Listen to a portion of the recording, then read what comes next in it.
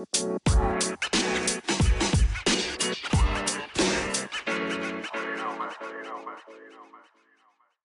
are now tuned in to Pure Radio.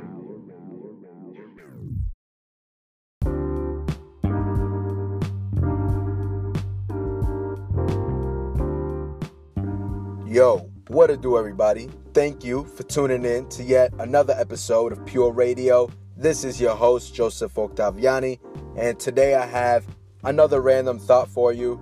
Kind of a challenge, a proposal, if you would. Today I'm going to challenge you guys to invest in something small. Invest in something up and coming, something beginning. Invest in something new. Build a new foundation. Let's stop reaching to the next guy up. Let's start looking at who's most popular, who can provide the most opportunities or the most, profit. How about let's start reaching to the side of us and not above us? How about let's reach to the person that's right next to you, that creative, that friend that's also a creative, who's just as passionate as you, may not have the resources, but you guys already have an understanding. You guys already see each other's passion. You guys see each other's goals. That right there is more valuable than resources that some corporation, some brand that's already established may have. So I challenge you guys to just invest in something new. Build a new foundation. And it's easiest to start with those around you than trying to chase those that are, further away or further in their careers, who've already done what you're trying to do. That, I feel, honestly is a cop-out. And when you also do that, you have less control. You have less ownership of it, less say of it. And that's not what you want, because what I always preach is you should own what you labor. As an artist, there's no reason why the thing that you're working on isn't owned by you. Whether you're in a partnership, a team, or whatever it may be, you should have ownership in what you're working in, what you're working on. So I challenge you guys to reach beside you. There's so many people. This is to the younger artists, and I see it all the time. There's so many young, hungry artists that just create. They don't have the resources, so they don't get the exposure as quickly. But the point is that they work, that they dream, that they hustle. Don't overlook that. You can build something new with someone like that.